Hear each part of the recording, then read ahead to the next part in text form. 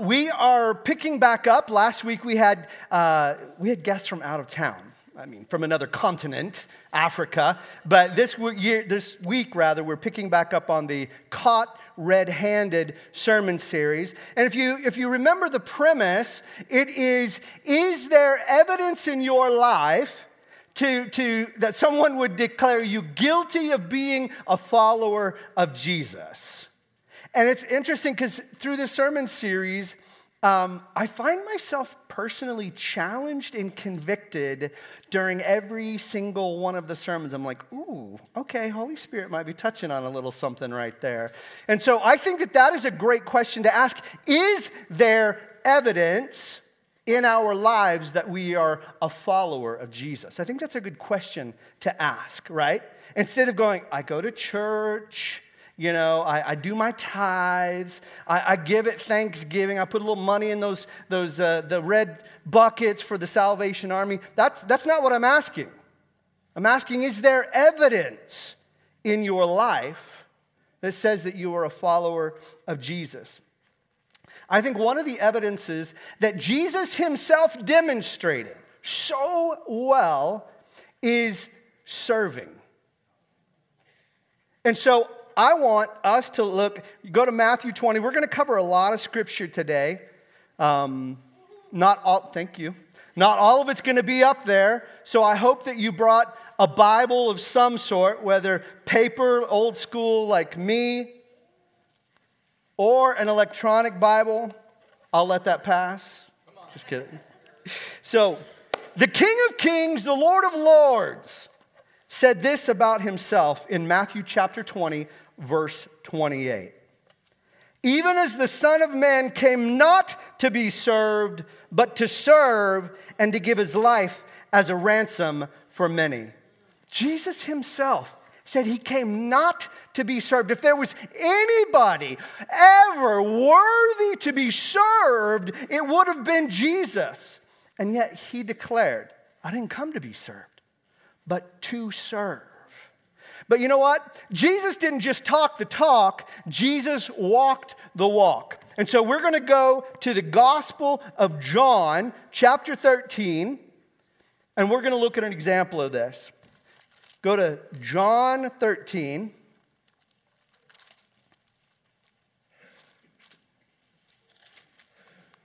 Okay, are you guys there? Yep. I hear some papers rustling. I like it. We're going to start in verse 1.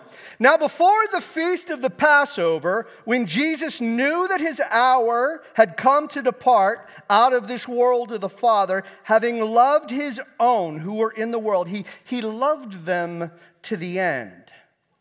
Not just when it was easy, he loved them when it was hard.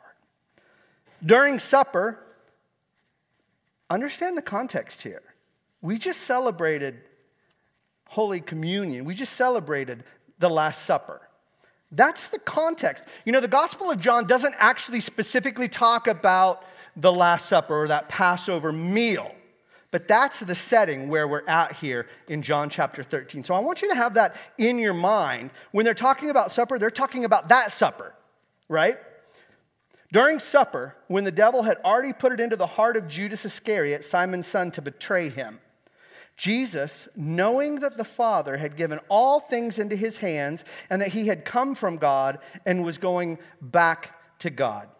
I love the way John writes because he's like packing in all of these details and concepts so that we really understand what's going on. I think sometimes we can read things and we're like, oh yeah, I know. But John, he's like, no, slow down just a little bit. Let me set the stage for you a little bit. So we are at that supper. We are at that moment. It goes on to say, hey, devil's already entered into Judas's heart, but it says that Jesus loved them to the end.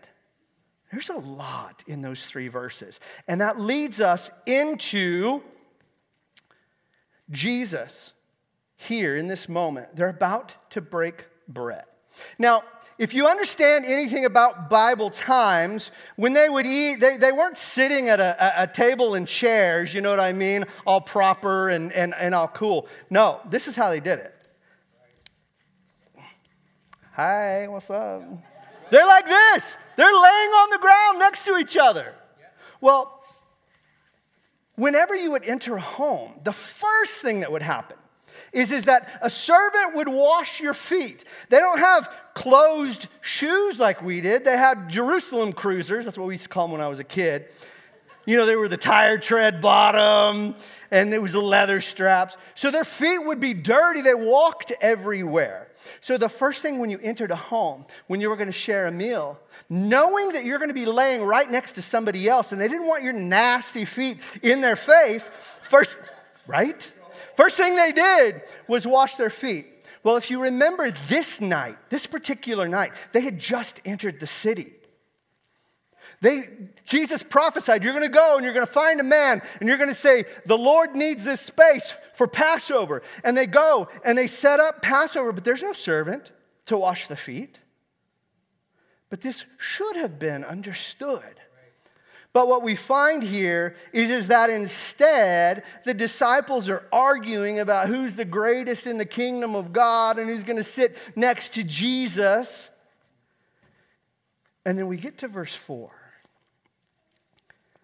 Jesus rose from supper. Food's already there. Everything's ready.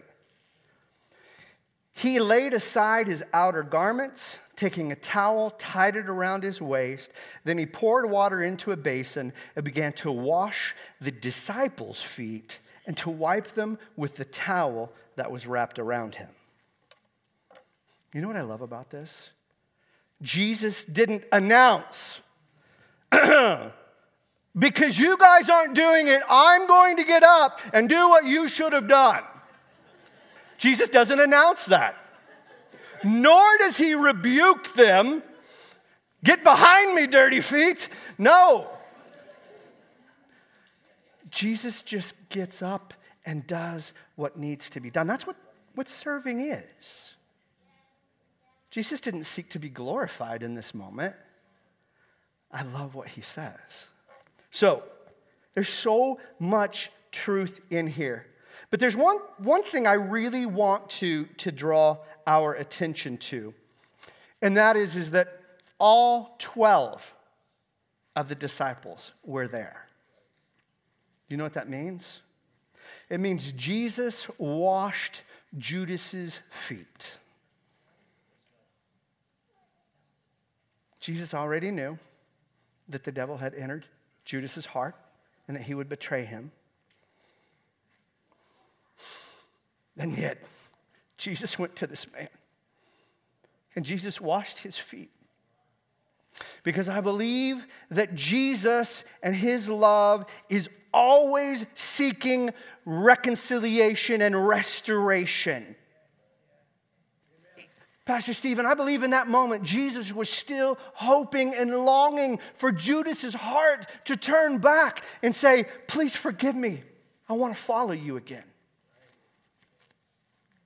See, the thing about serving as a believer, we don't get the right to decide who receives the love of Jesus. Amen. That's what I love about the Father's Market. I saw Mindy a minute ago. Mindy, are you still in here? There she is. If you serve in the Father's Market, would you raise your hand? Nice. Love it. Come on. What I love about the Father's Market is you don't ask people at the door, are you a follower of Jesus? Who did you vote for? You don't care what they look like. Mindy, I've seen people come in there with the worst attitudes, and you don't care. You know why? Because you're there to serve and to love. And that's exactly what Jesus did. This is the perfect example of what Jesus means when he says, serve. You know, oftentimes we talk about tithes and offerings and we say, we give because we love. Well, you know what? We can just as easily say, we serve because we love. Right? So I love that you guys are the epitome, the living example of what Jesus demonstrated that night when he washed Judas's feet. Amen. Thank you guys. All of you, thank you. Thank you. If you need a place to serve, to go, and just say, I don't have any skills, I don't know what I'm doing, come on. You are welcome there. Amen. Let's pick this back up. John 13, verse 12. When he had washed their feet and put on his outer garments and resumed his place, he said to them, do you understand what I have done to you? You call me teacher and Lord, and you are right, for so I am. If I then, your Lord and teacher, have washed your feet, you also ought to wash one another's feet. Now, I know that there's people in here going, because you just don't like feet. Or you don't like people touching your feet. But just make sure that that doesn't translate into not allowing people to touch your life. Right? For I have, listen up, I want you to listen up. For I have given you an example that you also should do just as I have done to you. Jesus himself provided the example. Truly, truly, I say to you, a servant is no greater than his master, nor is a messenger greater than the one who sent him. If you know these things, see, I think a lot of us know these things, but what does the rest of the verse say? Blessed are you if you do them. Blessed are you if you do them. There's a script, I don't know exactly what the reference is, but it's like, if you know to do something and you don't, it says it's a sin. Jesus said, would you put that scripture back up there? Because I think that this is so powerful. If you know these things, blessed are you if you do them. You're not blessed simply because you know them. Jesus requires action, right? Remember, we're talking about being caught red-handed as a follower of Jesus. I titled this sermon, The Usual Suspects. Just kind of in keeping with the theme of the sermon series, The Usual Suspects. What do I mean by that? I see the same people serving week after week. The same people, the usual suspects. But that's not the way the kingdom of God should work. There should be 100% participation in the kingdom of God. I'm not talking about in the church. I'm talking about in the kingdom of God, which extends far beyond these four walls. I'm talking about serving your neighbor. I'm talking about going and shoveling somebody's sidewalk, picking up their leaves, scraping their windshield. I'm talking about stopping for the person that has a sign up on a cardboard that says, I'm a disabled veteran. When was the last time you stopped for someone like that? Do you remember the story of the Good Samaritan? Don't be those people that walk on the other side. Obviously, use discernment. Obviously. But God loves a cheerful giver. He never qualified the recipient. He talks about us and our heart and our motive. And that's always what the kingdom of God is about, is our heart and our motive. See, what I want is what Jesus wants for you, and that is that you would be blessed in doing these things. I want you to be blessed. So does Jesus. My hope and prayer is that after seeing Jesus' example, seeing what he says, I'm providing you an example that you should do what I have done. That there would be 100%, every single one of you would go out and say, Lord, how can I serve today? How can I demonstrate the love of Jesus to someone today? Not just in the safety of the church, way more so outside the church. Remember, Jesus wasn't welcome in the synagogue. Get out. So church happened everywhere he went. Guess what? We are the church. Church should happen everywhere we go as well. Now, does this mean that you have to serve every service, every weekend, every month, all year long? No, absolutely not. In fact, I'm actually kind of anti-servant. Well, Don, what is it? Do you want us to serve or do you not want us to serve? I want you to serve, but I want you to not fall into the trap that I fell into. Just want to tell you a little bit. When God brought us to Heart of the City Church, it was such a miraculous moment. I was having a spiritual reawakening, and Spencer Van Ling invited me to Heart of the City Church. This was back in 2012. And when I found a healthy church community where I could belong, I wanted to serve, right? And then I started serving out of joy and thankfulness because I was just happy to be a part of something. But over time, I found that I had created an unhealthy identity out of being a servant. Now, there's a difference between serving and then becoming a servant.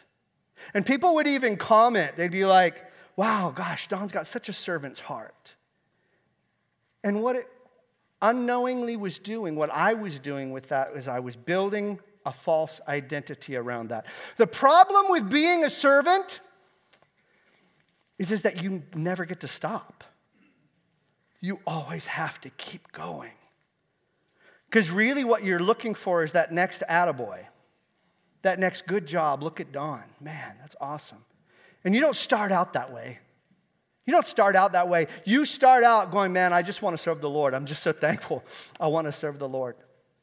So when I say I want you to serve, what I'm not asking you to do is to build a false identity around being a servant. There's something I want. Will you put that next slide up? When we think like a servant, we won't act like a son.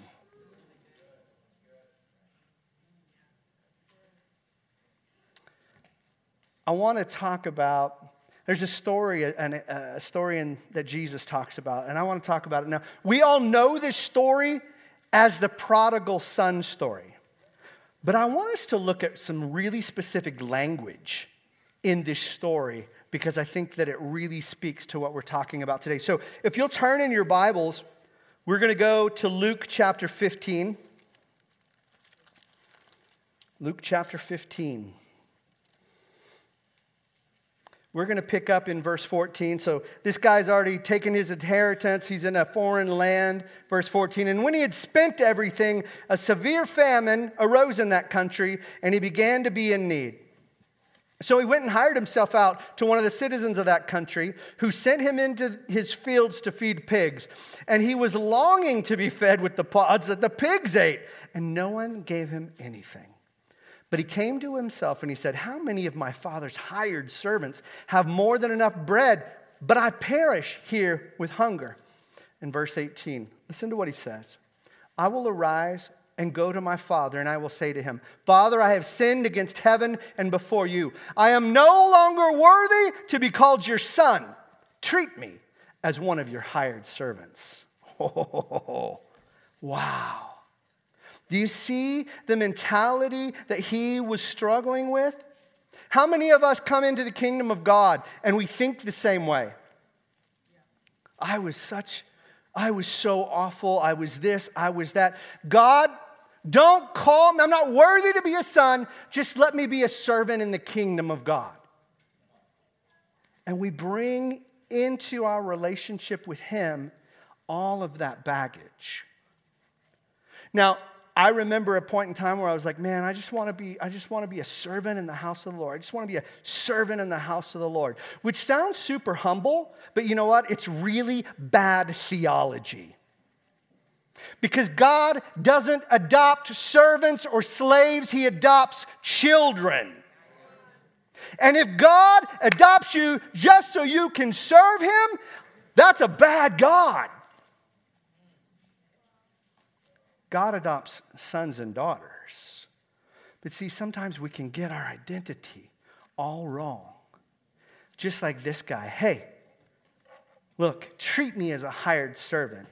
Do you hear me? He wasn't even, he was ready to play this game where I'm not worthy to be a son. But I love the Father, who's a picture of our Heavenly Father, because he never even lets him get those words out. Every action the Father does is reaffirming his identity as a son. And that's what God does for us. Isn't that beautiful? And of course, we can't forget the older brother. Boy, does he have a bad case of servantitis. Let's go to verse 25.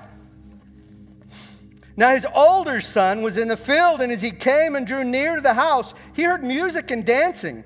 And he called one of the servants and asked what these things meant. And he said to him, your brother has come, and your father's killed the fattened calf because he's received him back safe and sound. But he was angry and refused to go in. His father came out and entreated him, but he answered his father, look, these many years I have served you, and I never disobeyed your command, liar. Yet you never gave me a young goat that I might celebrate with my friends. But when this son of yours came, who has devoured your property with prostitutes, you killed the fattened calf for him.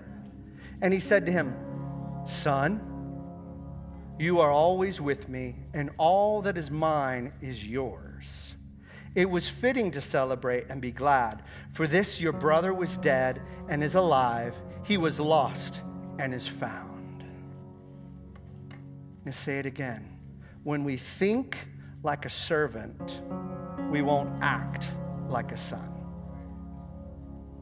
Do you see how both of these guys struggled with understanding who they were as a child? Now, I don't know about your house, but when I grew up as a child, I had responsibilities in the house. I think I had a lot of them. I always think that I had way more than my brothers and sister. They might argue that, but we have responsibilities. See, the kingdom of God, it's a family business. It's a family business. And we have responsibilities to it, and we receive benefits from it. But it requires participation. If you serve as a son or daughter, you will do it out of obedience to what Jesus demonstrated and called us to do. If you serve as a son or daughter, you won't desire recognition or applause. If you serve as a son or daughter, you'll be challenged to serve in ways that may be uncomfortable for you. He's like, big old head nod over here, yes. I want to look at one more truth, and then we'll close. Actually, I want to look at two more truths. I'm getting ahead of myself. It's the music. I get lost in that music, dude. Let's go to John 15.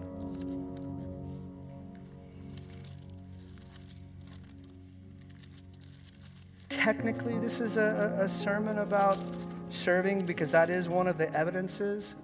But really, this is more about engaging your identity as a child of God and how you can be obedient to what Jesus says. This is really a sermon about identity. John 15, one of my favorite chapters in the whole Bible. We're going to start in verse 12. This is my commandment, that you love one another as I have loved you. Greater love has no one than this, that someone lay down his life for his friends. You are my friends if you do what I command you. Listen to verse 15. No longer do I call you servants, for the servant does not know what his master is doing, but I have called you friends. For all that I have heard from my Father, I've made known to you. Do you know that you're a friend of Jesus? I can't call you my friend and the same not be true for me. If I call Lori my friend, that means I'm her friend. Jesus says, no longer do I call you servants. I call you friends. That's the place from which we serve. We're going to close in 1 Peter chapter 4. 1 Peter chapter 4.